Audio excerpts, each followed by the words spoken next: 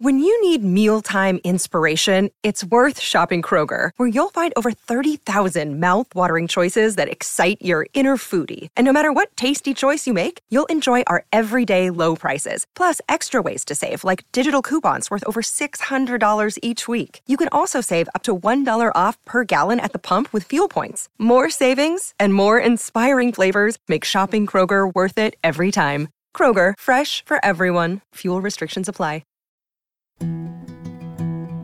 A science story, huh? These NYU scientists, I felt right. But I was so And I just thought, well, I had figured it out. It was that golden moment. Because science was on my side.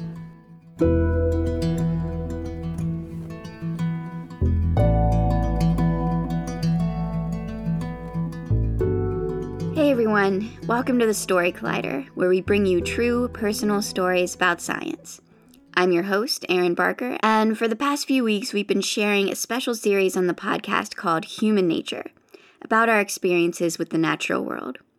In today's episode, we'll share two stories in which our storytellers' perspectives are challenged by these experiences, and they start to see a situation in a different light, whether they're in a Brazilian rainforest or a Mediterranean seaport. Our first story today is from Lauren Eckert. It was recorded at her home in British Columbia.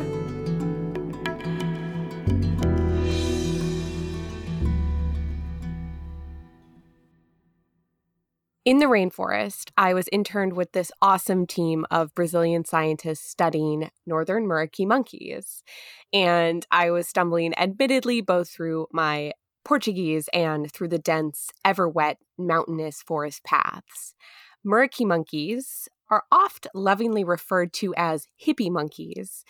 They are captivating and adorable as well as critically endangered. Their social structure is egalitarian, and they frequently engage in these absurdly adorable full frontal hugs as a social stress relief tactic. Our team at the time was tasked with tracking, counting, observing, and photographing the monkeys to better understand them and to benefit local conservation goals. That summer in the rainforest was a time in my life when I was almost entirely motivated by the quantifiable things I could count. I was certain that the environmental crises we faced could be overcome with more data. I was also certain that counting, specifically the calories I was personally consuming and expending, was also the answer to my own struggles with self-love and self-worth. This obsession with the counted, the quantifiable, took tons of really destructive forms. Each morning, even at this remote field station in the rainforest, I would obsessively chart my 800 calories for the day. I knew exactly the carbohydrates, proteins, fats in each tiny morsel of food that I would allow myself to eat. I'm not sure where this total obsession with counting began, but my guess is somewhere at the complicated interface of internalized misogyny, a whirling lack of control over my life, and a glaring lack of self-love. I am, however, sure that these meager portions of carefully counted black beans, alongside my skeletal frame and dangerously low body fat percentage, made the 10 to 20 kilometer hikes in the rainforest every day more dangerous and more miserable. While still in those dark grips of counting obsession and disordered eating, my thinness and poor health were totally invisible to me. When I first pictured my time in the rainforest, I expected to be overwhelmed by what we scientists sometimes like to call charismatic megafauna, large, adorable mammals that are often the darlings of conservation efforts. I intended to be surrounded by the golden-furred, spindly-limbed muriquis every day, whilst providing data and photographs and information that would immediately improve their plight. But many days into my time in the rainforest, we had not even seen the monkeys, much less collected any data to save them. Every morning, as we crossed the same streams and foggy forest mountain paths, I had a little bit of hope that we would find the monkeys. Evening We returned down the slopes to the research station, heavy, tired, downtrodden. We would have cold showers and dinner of rice, black beans, and these really thinly sliced, delicious collard greens, though I avoided the warm white rice as if it were the root of all earthly sin. Each day we awoke for another morning trek, I found it harder to keep my spirits and always lacking energy up as I tripped and stumbled in frustration behind a graceful team of scientists who had spent many a year in the forest before I arrived. Typical, we probably won't find the monkeys today morning. Gearing up for our hike, I'm greeted by a cheerful new friend and local station employee whose name was Sao Joao. Joao was this infectiously cheerful and burly middle-aged man with a prominent silvery mustache and kind eyes. He arrived with a fresh bag of homegrown and recently home-roasted coffee beans and a confidence that he could assist us in finally finding the Muriquis. Although the coffee and hope of finding the monkeys were very welcome that morning, I'm skeptical that we would be successful with the latter. My skepticism arose from Joao's credentials. Joao's ecological training was totally different from my own. He had grown up in the rapidly changing, fragmented forests of the Mata Atlantica, and his wealth of knowledge stemmed not from scientific degrees, but instead from continuous experiences in this one geographic place, his home. My training in academia left me wary of such knowledge. His sure steps led us quickly over familiar streams through rows of trees covered in these bright green and red mosses. I'm stumbling along with very moderated expectations and distracted by my routine hunger, cold, and tired as we bound up yet another hill. As we moved through a final layer of that pre-dawn fog I had become so used to and crested the hill, Joao slowed his pace and grabbed his binoculars. "Olhei," Joao said, "look," in Portuguese, with a giant smile. I follow his gaze with suddenly newfound anticipation, and my thoughts of food and calories and exhaustion melted suddenly away. And that first sight of the monkeys, even from afar, takes my breath away. These gangly-limbed magical creatures, this is why I am here, why I was hiking, what I so profoundly care about. Joao has a hearty, knowing chuckle at my simultaneous elation and disbelief at an animal he has known his whole life. In that first of many exposures to the monkeys, I watched them bound through the treetops and shout my glee and astonishment at every particularly daring leap. In that moment, critical lessons began crystallizing for me. My first realization is this: oh shit, Western science isn't the panacea I thought it was. It is certainly not the only, nor the best, way of knowing in a world filled with insane biodiversity and equally diverse, brilliant humans engaging in constant learning and thoughtful observation. Other ways of knowing far beyond counting and quantifying are, of course, complex, valuable, accurate, important on their own account. And in the case of indigenous knowledge set in millennia's worth of ecosystem management. This realization, though, as you may know, much of the world was way ahead of me on this one, particularly indigenous nations, leaders, scholars, was nonetheless really transformative and would lead me down the pathway to a totally new type of conservation, one that considers obviously critical things like social equity and decolonization in these ever-changing landscapes. But there was an even more profound way that walk in the rainforest would transform me. As I watched the monkeys bound from our vantage point, a transformation began that would eventually, literally, save me and put many recent events in a clearer light. That would start to make sense of the fact that a month before my time in the rainforest, my kind, caring, and very distraught mom had paid $90 in shipping fees to send a massive jar of natural peanut butter to Brazil from the U.S. It was one of the only calorically dense foods on my approved health foods list. That reframed the experience the other day when I was too downtrodden and tired to go looking for the monkeys again when Donna Maria, our station caretaker, had stopped me mid-P90X workout to ask, slightly perplexed, if I wanted to be a clothing model. At the time, I wrote her remarks off as a matter of cultural misunderstanding. Donna Maria must not be familiar with the craze of fitness media and other cardio workouts. What I began to see as I realized Joao's way of knowledge and my own follies on that hill was that I was a shadow of myself, starving, miserable, skeletal, sick. When I first found myself at home in the Mata Atlantica rainforest that unusually cold June, I was obsessed with counting. Calories, grade point averages, monkeys in a local population. I was certain we could save the world, and I could save myself through calculating and extrapolating our way out of oblivion. On both counts, I was wrong. An average apple holds within its sweet, fleshy bean about 80 kilocalories of energy, 4 grams of soluble fiber, and about 20 grams of carbohydrates.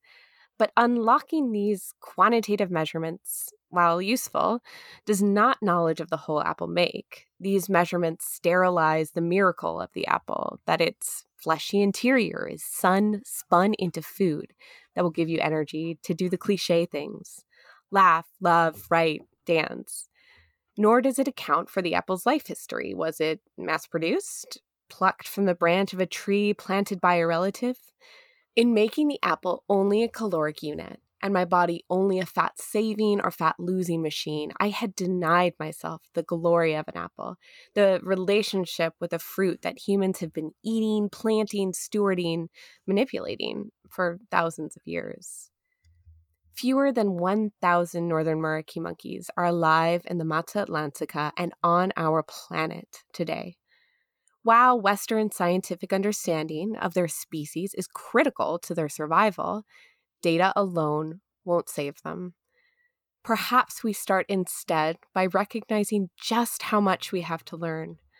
Perhaps we start by following, stumbling, shouting our joy at a leaping grace of an endangered golden monkey, or reveling in our sun-made food fruit.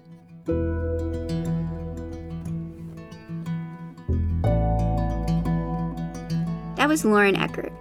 Lauren is a settler and conservation scientist currently based in Powell River, British Columbia. She's a PhD candidate at the University of Victoria, a Raincoast Conservation Fellow, a Veneer Scholar, a National Geographic Explorer, a peanut butter aficionada, and an adventure enthusiast. Before we continue, I just want to remind everyone that Story Collider is planning to return to the stage next month with our first show on August 24th at Caveat in New York City. Vaccination or proof of recent negative test will be required at the door, which will be the case for all of our indoor shows. If you're in New York City, we would love to see you there. If you're not in New York City, you can also buy a ticket to watch the live stream, which is an option we're going to try to offer for all of our indoor shows whenever possible. And that way, if it becomes necessary for us not to have an in-person audience, because of case rates rising, we can still make those shows available via live stream.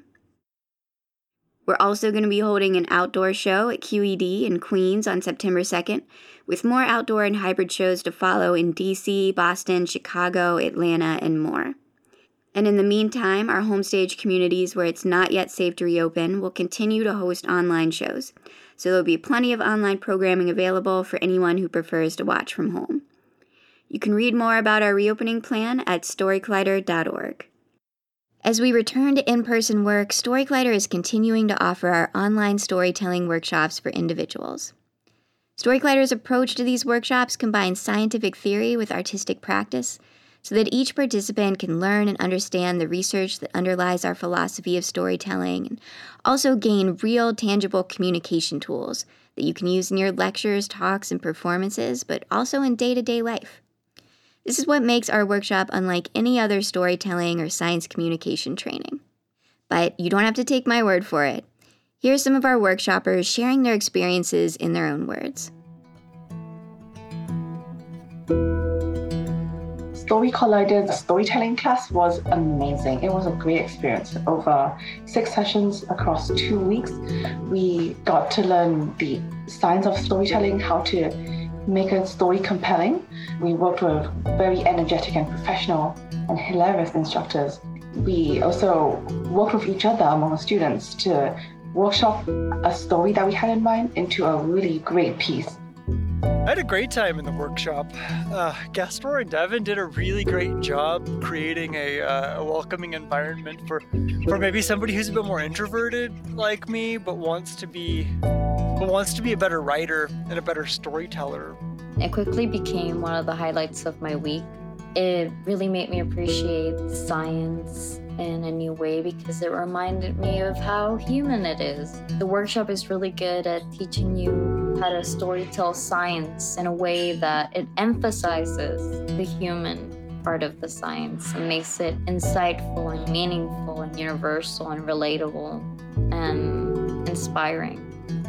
What's not to like about Story Collider workshop? You get to hang out with an awesome bunch of people, get inspired, get amazing tips and tricks about effective storytelling, and you get to share your own stories. All in all, awesome, fun, amazing group to work with, and I had so much fun. I highly recommend it. Find out more about our workshop program at storycollider.org/workshops.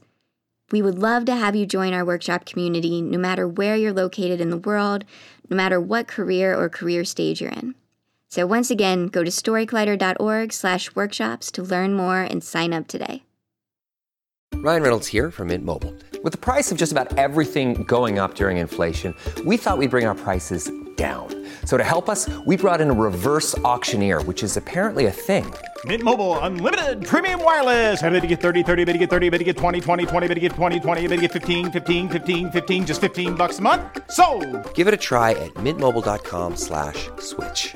$45 up front for 3 months plus taxes and fees. Promo rate for new customers for limited time. Unlimited more than 40 gigabytes per month. Slows full terms at mintmobile.com. Our next story today is from Dahia Balabib. It was recorded recently at her home in Vancouver, British Columbia.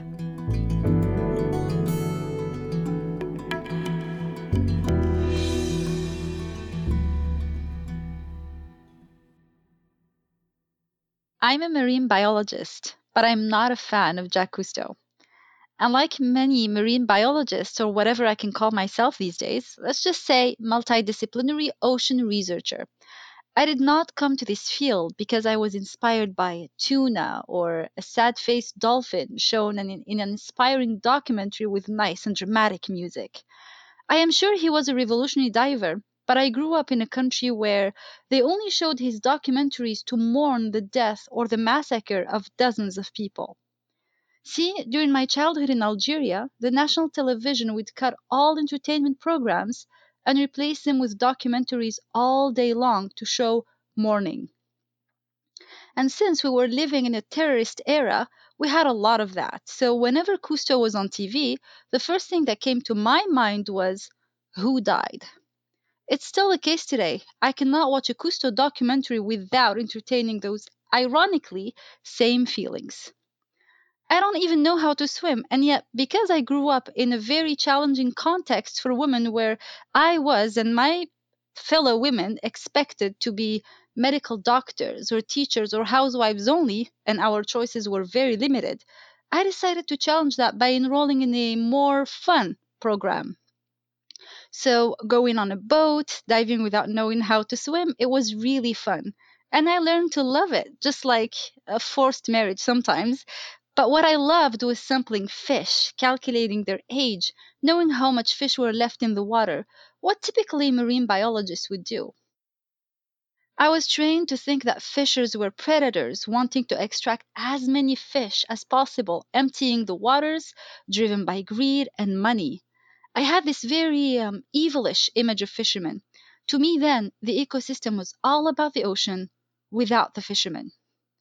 So with that mindset, I show up to the port of Béjaïa, which is a coastal town nearly 200 kilometers from the capital of Algeria, Algiers, to do my fieldwork. The first thing that greets you when you get there is the smell of low tide. You know, that smell is usually very sweet. It's nice. Well, I like it. but imagine it 10 times more intense. It becomes putrid. As I walk closer to the water, I see it black. It's far from the vintage image that I had of ports, but I'm still very pleased to see that beautiful mix between old Ottoman and Roman ruins adjacent to the port. It was beautiful. God, I always have butterflies in my stomach whenever I remember that view. It's not the first time for me at that port. I had started the sampling of the very expensive royal shrimp days before. It's funny because fishermen probably feel good and satisfied and proud peeing on something royal. Fishermen peeing on shrimp is also a vintage image of the port of Bijaya. I'm told they do that because it's the cheapest way for them to keep the nice and red color of the shrimp, probably the most environmentally friendly way as well. My student job here is to wait for the shrimp boats to come in and go beg for a sample and interview vessel captains. There is this one vessel in particular that the Port Authority was very happy and always proud to show me when I started my fieldwork. It's a trawler, so basically it's a boat that drags a net on the seafloor to take shrimp and other fish. In fact, it just takes everything on its way while flattening the seafloor. It is not the most sustainable gear, if you ask me. So that boat isn't at port that day, and I can always recognize it easily because it is huge and nice and shiny and all new. It was really big. The captain also made a mark because he always would hit on me, likely the only female student ever to go to that port and do any research work there. We were only 10 fisheries engineers that year in the whole country. 5 of us were women, and I had to experience that. I mean, dude, it's not romantic. I tried friend zoning him, but it didn't work. Ugh, I still feel the disgusting feeling. So it's not gratifying to undergo such a behavior while doing fieldwork. But that isn't the only issue. This captain, Yazid, really comes off as greedy. In his many attempts to convince me to marry him, he often mentions his apartment he bought in Spain and that in 3 or 4 years he, a 27-year-old, will be so rich he will retire from fishing after making the most of it. And he is making the most of it today. That often strikes a nerve. It made me angry. And I always keep quiet because I want my sample. Also, it was really intimidating for me. I'm a 20-year-old woman dressed like the young version of Britney Spears, aspiring to be Lara Croft, surrounded by men, big boats, and very much lacking confidence. I usually only interested in shrimp fishers because I'm a marine biologist and I need to know absolutely everything about the age of shrimp and how they reproduce. I guess I'm one of those people who are really into shrimp porn. Whenever I go to port, the trawlers are there, so I just need to go on board, ask for my sample, do my interview in a very busy and intimidating setting, smile and nod at the captain hitting on me, and just leave. But today, there are no trawlers here yet. I can see the big shiny one Yazid operated fishing not far from the coast, but it's not back yet, and I need to kill the time. So I start walking aimlessly through the beautiful blue nets, taking pictures with my old clap phone, and I know those pictures are never gonna make it to my computer. Then I see this old fisherman. I'm assuming he's a fisherman because he's repairing his nets. He's just sitting there on a little stool, knitting. He has this rusty blue jean jacket. His face has the traces of hard work and a heavy exposure to sunlight. He's alone. I'm alone, so I'm thinking, I'm just gonna talk to him. Little do I know that that conversation would change my future and my perception of my own past. I say salam to greet the fisherman, which means peace be upon you. He looks at me with what I'm thinking is a judgmental smile, maybe, but I later figure that it is a sad smile of one that is worried. He does not seem surprised to see me, but he asks what I was doing there, and as I'm explaining, I ask him if I could interview him. I'm going rogue here. He does not fish for shrimp, but for sharks that live on the bottom of the sea and other species, and I was only supposed to interview trawl captains along the lines of those rigid sampling methods that we love so much in science. My questions are designed to be very simple. What do you fish for? How many times do you go out at sea? How much fish do you catch? Translating in economic terms into how much money do you make? He pauses from talking for a second as he was answering my questions, while he was still knitting, and as he's talking about all the sharks, He looks up towards the sea and points with his needle to that one shiny big boat and says, "Do you see that boat? Do you see how close it is? It's not supposed to be there. He takes all the fish away. I caught nothing." That question I asked with not much sensitivity and somewhere from my high horse as I was just getting comfortable is actually a hit in the heart.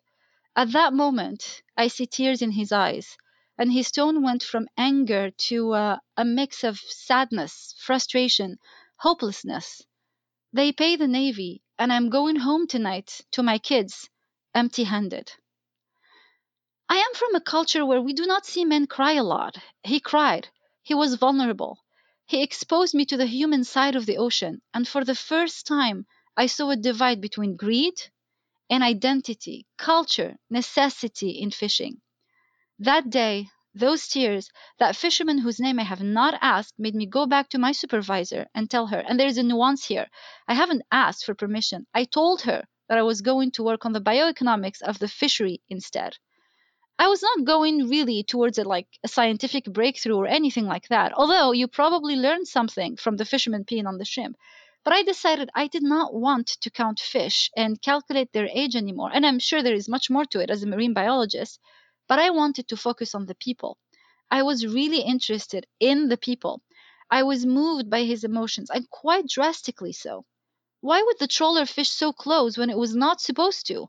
Why would this fisherman not be protected by existing laws that were ill implemented? How can he make a decent living? What steps were missing? How could I help? Can I actually be pretentious enough to assume that I could ever help? That same year, 6 months later, I was in Quebec studying fisheries management and focusing on the people for my master's. And fast forward to the future, as a researcher, I now entertain a narrative where even small-scale fishermen that get involved in drug trafficking and other types of crimes have their fair share of tears and should not be criminalized. Marine protected areas that we cherish so much are great, but they're only great when the people that are adjacent to them are taken into account and participate. My idea today is one where these people are stewards of the ocean. They are part of it, and hence they should not be excluded by mechanisms such as illegal fishing or ill-thought governance or conservation initiatives, or an advocacy narrative that calls people to stop eating fish. It may be a frequency illusion, or as we call it, a Baader-Meinhof phenomenon, a cognitive bias where I see and hear over and over again the same thing. They took all the fish away from me. But I now understand that Yazid, the greed-driven fisherman, with a lack of manners, isn't a fair representation of these people. In fact, most fishermen I meet today, even those charged for offenses, have a story to tell that is far from my initial stereotype. I will never forget those tears. I thought I would be able to one day maybe help that fisherman or fishermen like him, and today I'm very glad that he helped me.